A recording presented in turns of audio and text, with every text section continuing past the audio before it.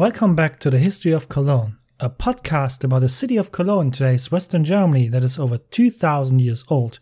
But until it became what it is today, this old city on the Rhine has endured a colorful and rich past.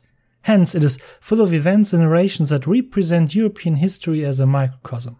Presenting this episode's random fact about Cologne, although densely populated, almost 625 hectares or 1,550 acres of Cologne city area are occupied by allotment gardens. That is, after all, 1.5% of the total city area.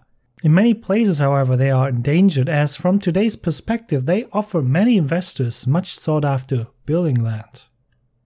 In the last episode, we had ended with the end of the Gallic Empire, whose capital had been our city of Cologne. Due to the reconquest by Emperor Aurelian, this comparatively long-lived renegade empire had come to an end after 14 years in the year 274.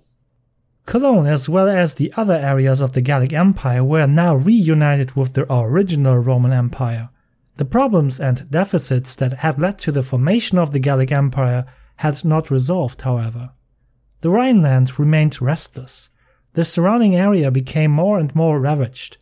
Ironically, however, this caused Cologne, the city, to grow in population in late antiquity. Behind the high walls of the city, many former country dwellers thought they were safe. We can also prove this archaeologically.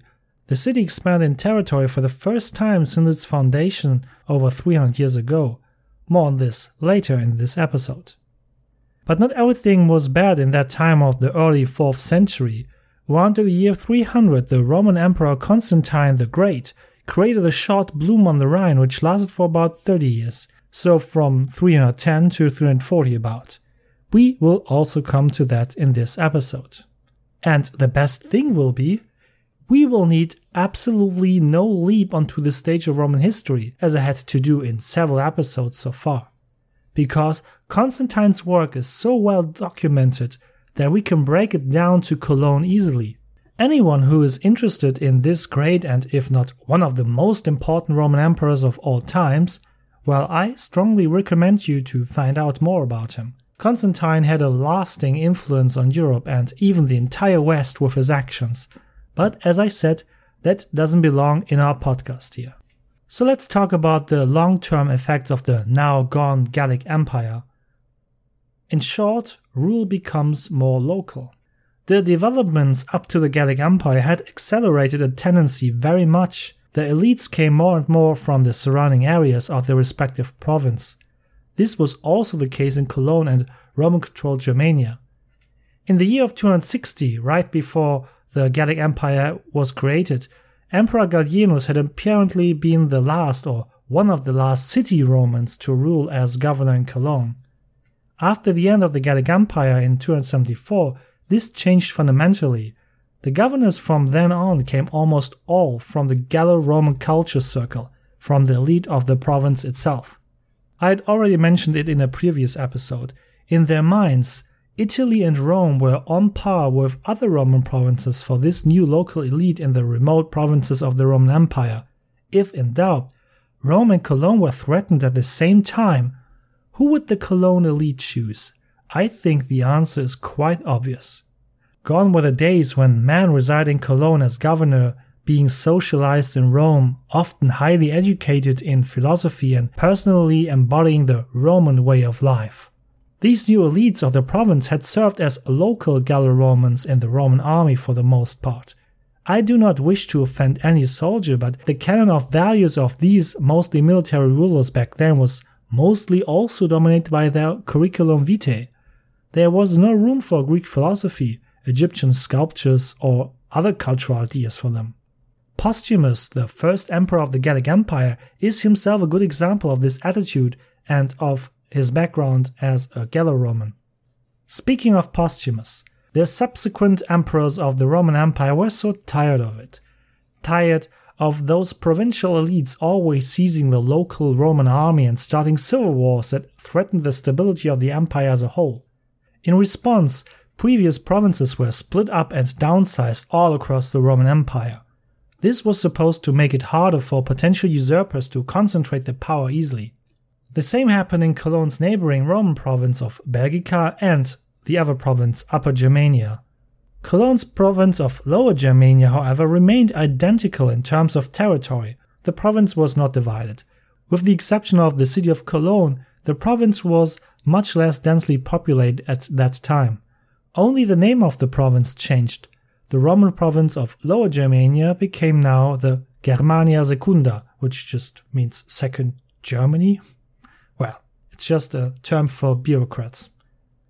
But what changed fundamentally was this. What had long been taken for granted by the Romans was now separated. Civil and military administration. They were no longer in the same hands as had been even back to the old days of the Roman Republic.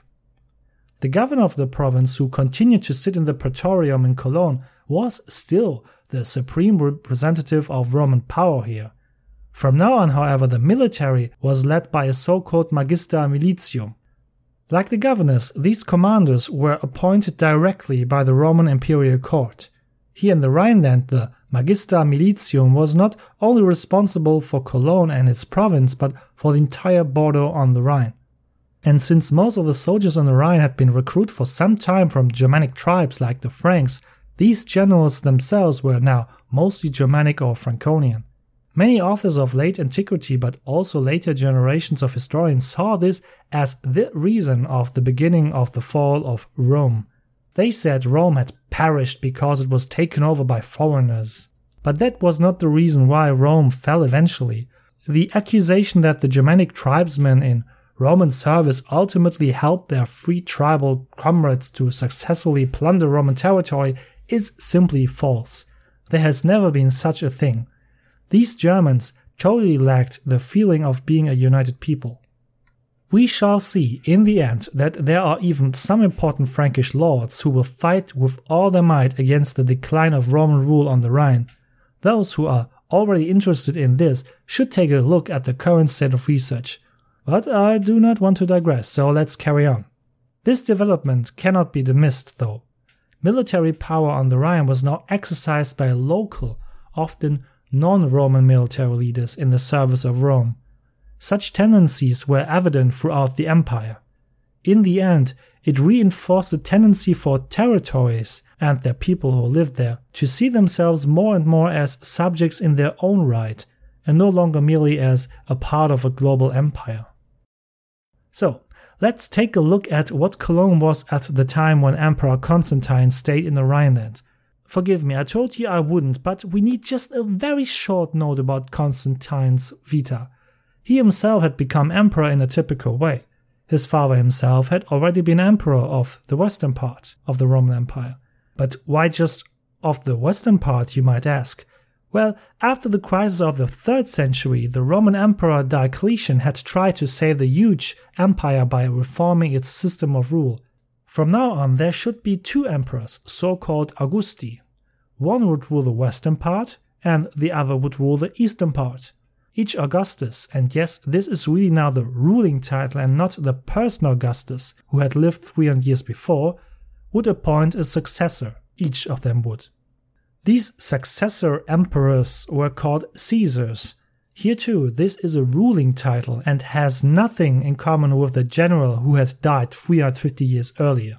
But the crux of the matter was that the respective Caesar could not be related to the respective Augustus who had appointed him. This system was called tetrarchy, the rule of the 4. Even though power was divided among these 4 between West and East, on paper the Roman Empire was still a united political entity. You can compare it like with a car company. Let's say the car company Ford produces cars, more or less sells cars in the world. They have a department for the US and they have a department for Western Europe, something like that. Still the same company but with 2 different branches. I hope I make this clear for you. We can see for ourselves with Constantine how well that worked out, not declaring your own sons as heirs. Constantine's father had been an Augustus, more precisely the emperor of the Western Empire. However, when he died in 306 in what is now modern-day York in England, the troops immediately proclaimed his son, Constantine, the new emperor.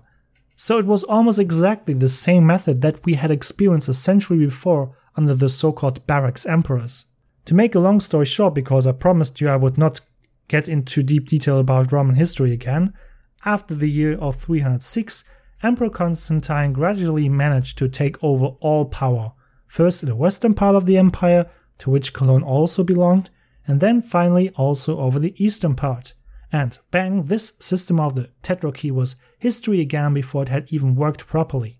Constantine found a new dynasty which was based on direct succession through family or kinship ties. Since Constantine was emperor of the western part of the empire from 306, he was actively involved in the defensive battles on the Rhine.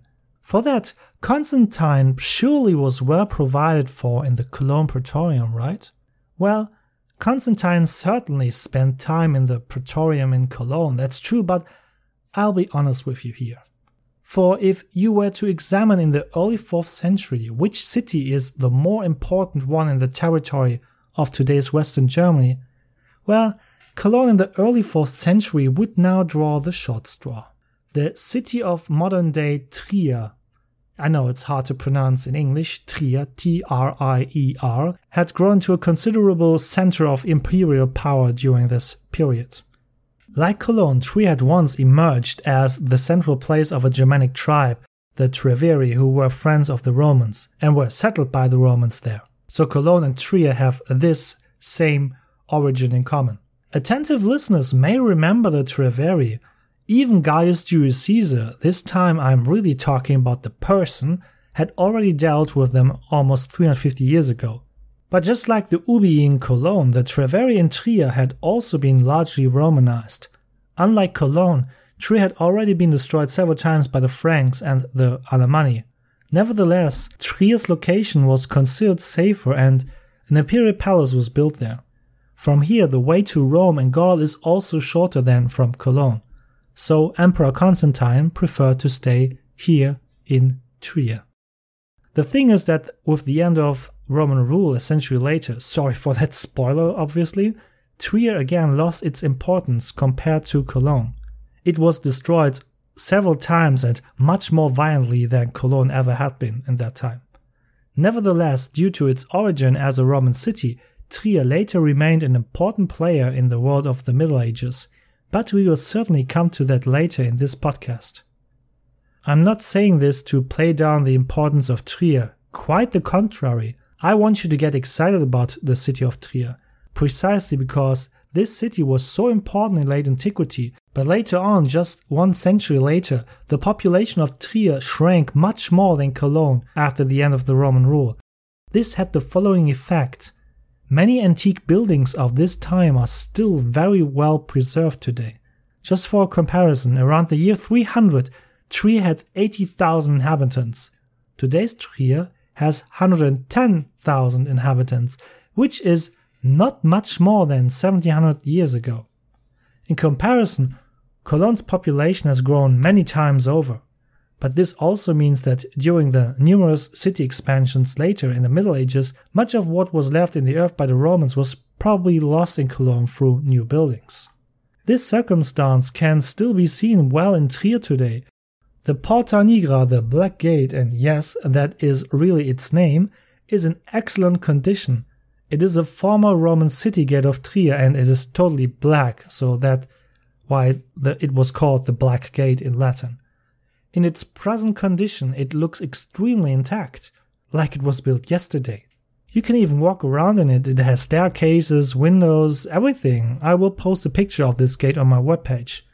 We don't have anything like that in Cologne. Here we only have to be satisfied with a small arch close to the Cologne Cathedral, which was part of the side entrance, and the main arch, we only have a few pieces of stones left of it, but we have nothing which is close to a whole building like that. It is as if your neighbor has a great Porsche, but you only have a single steering wheel of it. So if you want to know what the wall in Cologne, or rather one of the gatehouses, might have looked like, you should definitely go to Trier. There's also an extensive thermal bath complex that is comparatively well preserved. Beside the foundations, there are also numerous walls left of it, and the Roman bridge over the river Mosel is just wow. The pillars of today's bridge in Trier are from the 2nd century, and the bridge itself has been in full operation for 1800 years. Even during the Second World War, the bridge was not destroyed, which is truly a miracle because often the German Wehrmacht itself destroyed every bridge behind it on its retreat. Trier is really worth a trip, and I really have to go back there when I hear myself now. But back to Cologne. As the provincial capital of Germania Secunda, formerly Lower Germania, Cologne naturally remained important. The protection of a significant part of the Rhineland depended on the defensive capability of this city. Yes, even the entire northeastern border of the empire. If Cologne fell into enemy hands, they would have a well-developed and secured bridgehead. Such enemies would quickly penetrate even as far as Gaul from here. And whoever was in Gaul could also quickly advance to Italy or Spain, and from there, I think you know what I mean. The thing is, smaller Germanic groups of bandits had already managed this, and that is what most of the Germanic invasions have been so far. Small groups of bandits. You should not imagine that when I speak of invasions of, for example, the Franks into the territory of the Roman Empire, that this is an army of bloodthirsty orcs as in Lord of the Rings. Often it was only a group of not more than 100 people which could act fast and unnoticed until the attack happened.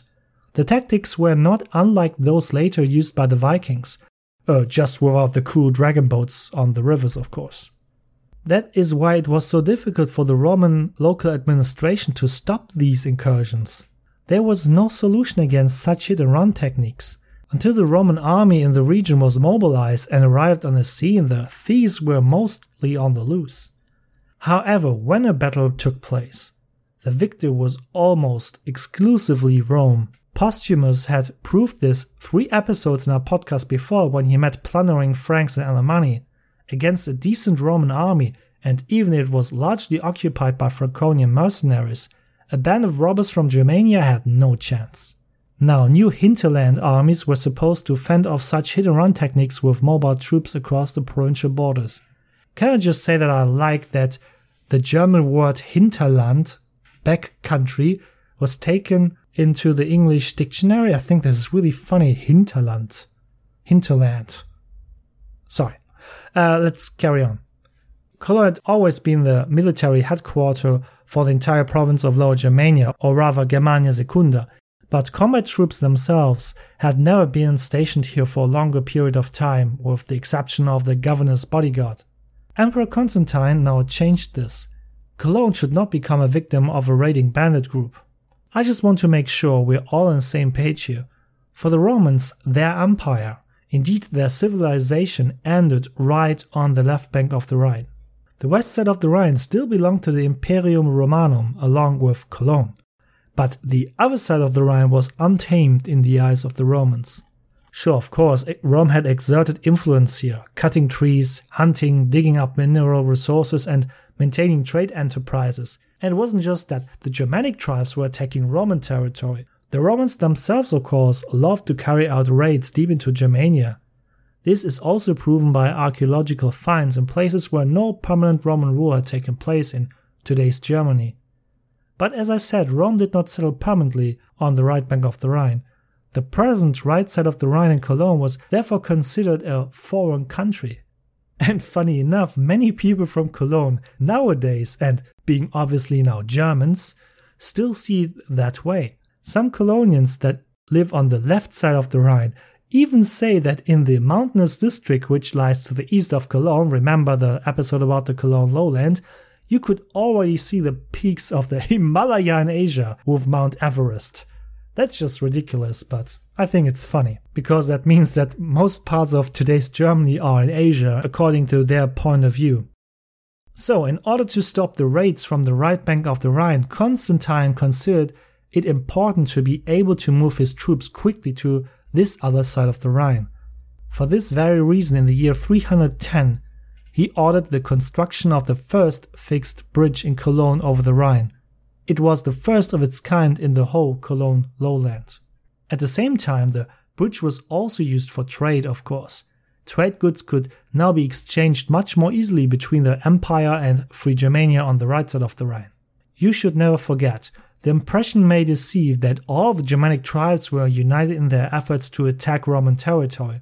No, they depended on the individual tribe that was in maybe need of resources or food that they didn't have because they had a bad harvest or something like that. So by no means the Germans were still fragmented, even though federations like the Franks and Alemanni had formed already. For even they often disagreed among themselves. Besides many enemies, Rome still had many allied Germanic tribes on the other side of the Rhine, and many Germans, as I told you several times before now, served in the Roman military here. Here in the Rhineland, they were the majority of Roman soldiers. This bridge in Cologne was a masterpiece of late antique engineering. Crises or not, in this field the Romans simply still had what it takes, often better than later generations. The bridge had a length of 420 meters, you can always translate that in yards in your mind if you don't have the metric system, and a width of 10 meters. Stone piers were built into the Rhine for this purpose. Parts of the Rhine had been drained, or the foundations had been drained during the construction time so that they could put those piers into the ground. As I said, this is a masterpiece of Roman engineering. The wooden road surface itself lay on 42 decks. This modular construction made it possible to open the bridge several times a day for shipping traffic on the Rhine. Now, a bridge that led directly from non-controlled Germania on the right side of the Rhine to Roman Cologne on the left side of the Rhine was of course a security risk if it was not adequately guarded. Therefore, a massive stone fort was built at the end of the bridge on the right side of the Rhine between the years 310 and 315. If you look at a model of it, it already looks like a medieval castle, even if something like a keep is still missing here.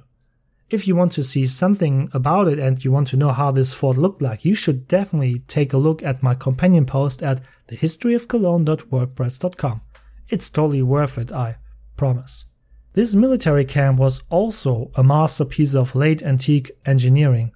The layout of the fort was, of course, to the highest Roman standard. It measured exactly 141 by 141 meters.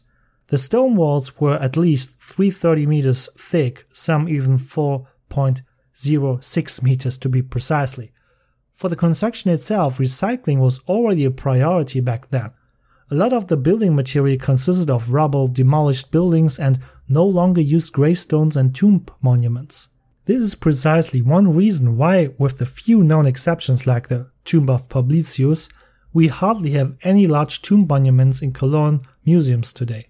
The wall was larded with 14 towers. In the middle of the fort was a wide east-west road.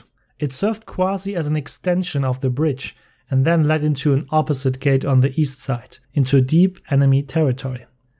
So if you wanted to cross the bridge from the right bank of the Rhine to Cologne, you first had to walk through the middle of the fort. At some distance around the fort itself, a big and massive ditch made sure that the enemies could not approach the fort just like that. The barracks of the soldiers stationed there were lined up on both sides of the road inside the fort. These single-story buildings were about 57 meters long and 11.50 meters wide. Between the barracks there was about 4 meters of space, and even in the fort there were separate sewers in each alleyway which were made of wood. Roman engineering all the way again. A total of 900 soldiers were stationed here to protect this bridgehead in enemy territory. We have a wonderful written source from that time, written entirely in the spirit of Constantinian propaganda. The author was Eusebius of Caesarea, who lived at the time of Constantine and was a great fan of his. Well, listen to his words and judge for yourself. Wait, I have to take a sip of water before that. Wait. Okay. Quote: "The Franks are well aware that they could cross the Rhine. You, Constantine, gladly let them cross over to their doom, but they can hope neither for victory nor for mercy. What awaits them may be judged from the torches of their kings. They can think so little about crossing the river that now, although a bridge is being built, they dare even less. You Franks do not even dare to settle in the Rhine region from afar. Even from the rivers in the interior of your country, you hardly ever drink in a feeling of security. On the other hand, the castles lined up at intervals on our side are intended more as decoration than as protection of the border. That once feared shoreland is now being plowed by Roman peasants without arms. Furthermore, by building a bridge in Cologne, you are mocking the remains of the hard-beaten tribe of the Franks. They should never lose their sense of fear, live in constant terror, always beg for mercy. But you do this more for the glory of your rule and for the beautification of the border than to have the opportunity, as often as you like, to cross over into the enemy. When the whole Rhine is teeming with warships and our troops are distributed threateningly along the banks as far as the sea. Truly, greatest Constantine, nature itself serves your will. It receives reliable and lasting stability if the foundations of the so enormous pillars are now lowered into the depths of the whirlpools. A difficult undertaking, destined for eternal benefit. Certainly, from the begging he brought about the subjugation of the enemy, they humbly asked for peace and took hostages of the noblest race. No one can be in any doubt as to how they will behave after the completion of the bridge, since they have submitted from the very beginning." End quote. After reading this out loud, it was a lot more of contemporary propaganda than I thought. Why am I telling you all this? It's only a thought, you might say. Well, this fort called Deutz, then in Latin Divizia, is the nucleus of Cologne on the right bank of the Rhine. Many today Cologne residents themselves still call the right bank of the Rhine Schersig. There is actually no proper translation for that in English, sorry. Schersig means that it's the side of the Rhine that you only maybe blink at. In the eyes of those people, the right side of the Rhine is not worth mentioning. Like I told you before, it's a foreign country. That is totally mean. Because you see, the right side of the Rhine in Cologne, especially this district of today, Deutz, has also existed for many centuries now. It is probably because Deutz and Cologne were politically separated after the Roman era. It was not until 1888 that the district of Deutz was politically annexed to the Cologne urban area. A kind of reunification of Cologne after 1400 years approximately. Today, Deutz is just as much a natural part of Cologne city center as is the old town of Cologne on the left bank of the Rhine. But we will come back to the relationship between Cologne and its right bank of the Rhine often enough in the course of this podcast, believe me. The Roman fort itself is archaeologically extremely well researched. Due to its location, the terrain of the fort has had a varied history of use and construction over time. We will also discuss this from time to time in the course of this podcast. So I'll see what I can put together for the companion post of this episode to give you a good impression. You can find it at thehistoryofcologne.wordpress.com. But not only was the right bank of the Rhine in Cologne secured, the actual city itself on the left bank of the Rhine was also reinforced.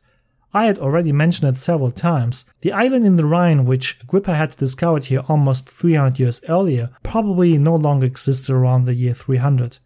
Centuries of permissive dumping of garbage between the mainland and the island had led to the siltation of the side arm of the Rhine. This newly gained land in the east of the city was of course immediately used as building land, as Cologne was restricted to the north, west and south by the city wall. Constantine therefore ordered the construction of so-called connection walls. These were drawn further east from the previous old Roman city wall up to the banks of the Rhine. In this way, the Rhine suburb, which had been built there on the former Rhine island, was also protected and included to the rest of the city. Ironically, this new district is now called the Old Town of Cologne, yet it was not built until 300 years after the founding of Cologne. The actual old part of the city is about 150 meters further west, on that flood-proof hill that Agrippa discovered in 18 BCE. Let's change the subject now. In the last episode we already talked about the Christianization of the late ancient world.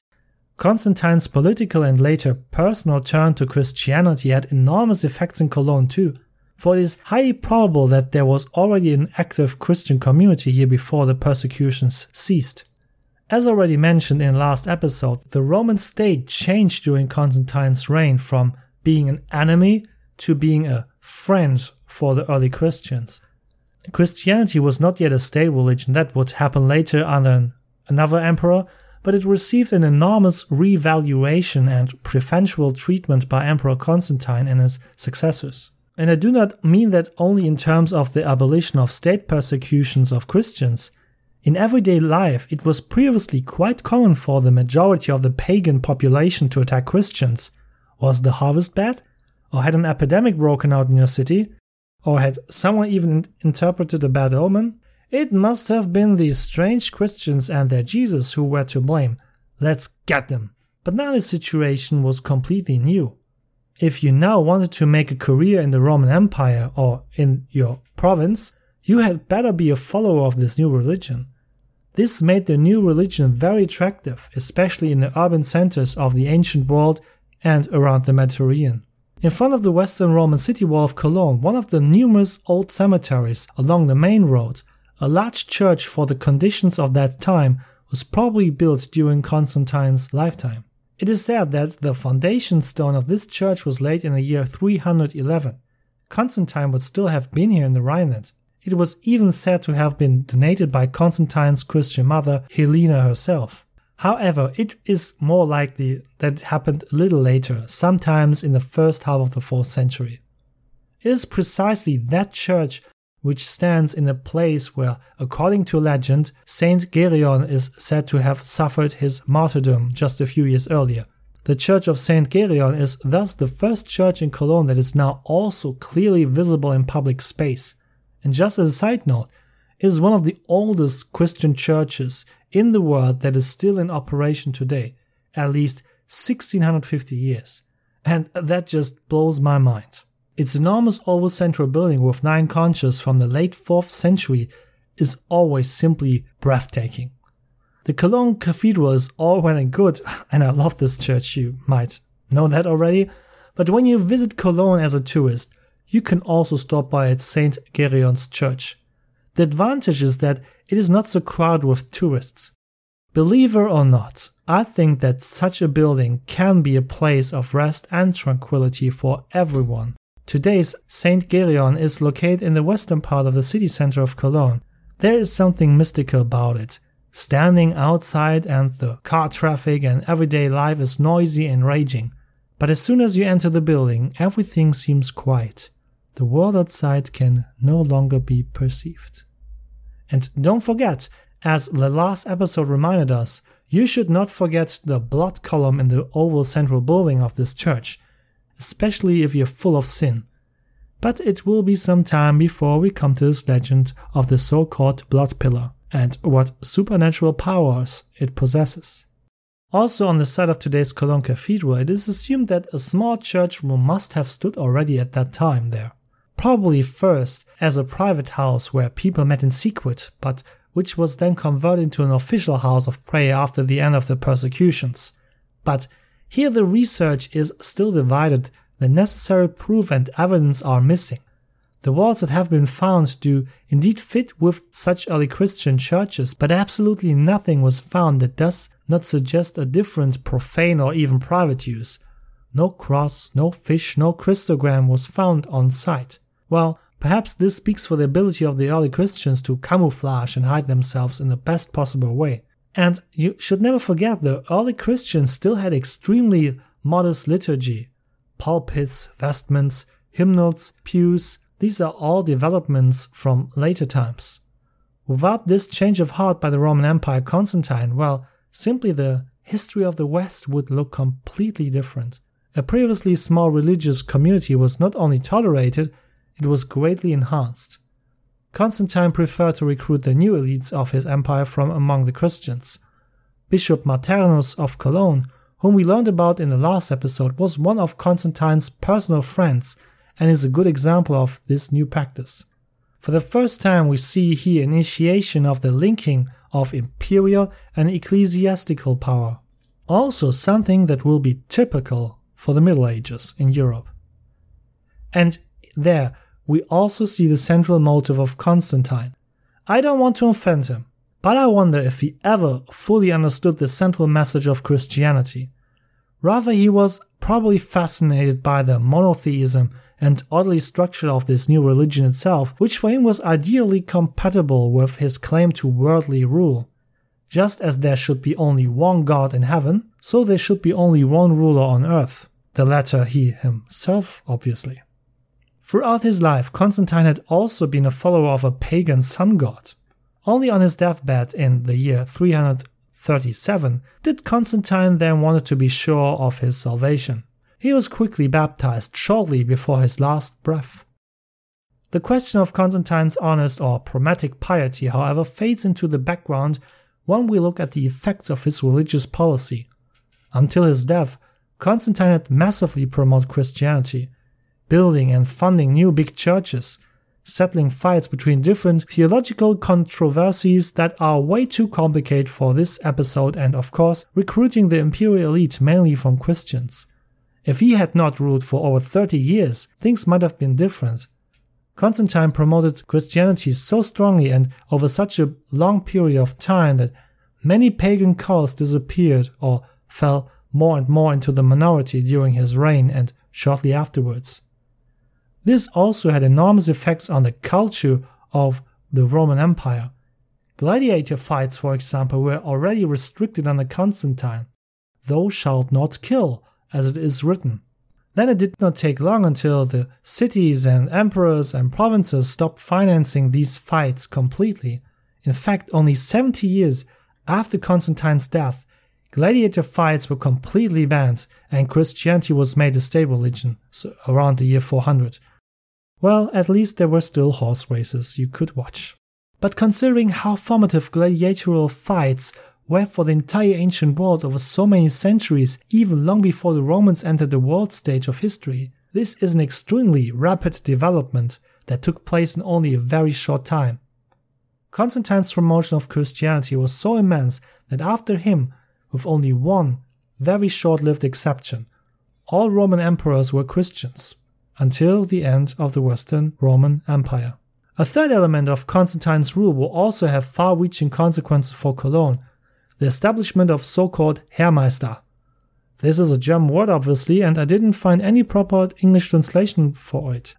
So I will just call it military commander, which is a direct translation of the Latin Magister Militium. I've already briefly mentioned this office of the military commander in this episode as Magister Militium. But if I look at the time right now, we should put this topic into the next episode. So we'll leave the topic of the military commanders for this time. That's not too bad, because we will talk about a very famous military commander in Cologne anyway in the next episode. So, next time we've got lots to do. It's going to be a little rough though, because besides the introduction of the office of the military commander, we will also devote ourselves to the Germanic Franks again. They are now more and more present here in the area around Cologne, quasi-permanent guests. We'll deal with that too in the next episode, because they are not just the Franks. The so-called ethnogenesis, the development of a new people, was not yet completely finished with the Franks, even in the 4th century. It would still take some time until this happens and that they would see themselves as a united force that could write its own history. But more about that next time, when we meet again in the year of 355, a year which will be trend-setting for the future of Cologne. But first, this year of 355 will be a catastrophe for Cologne. Thank you for listening, and as always, auf Wiedersehen.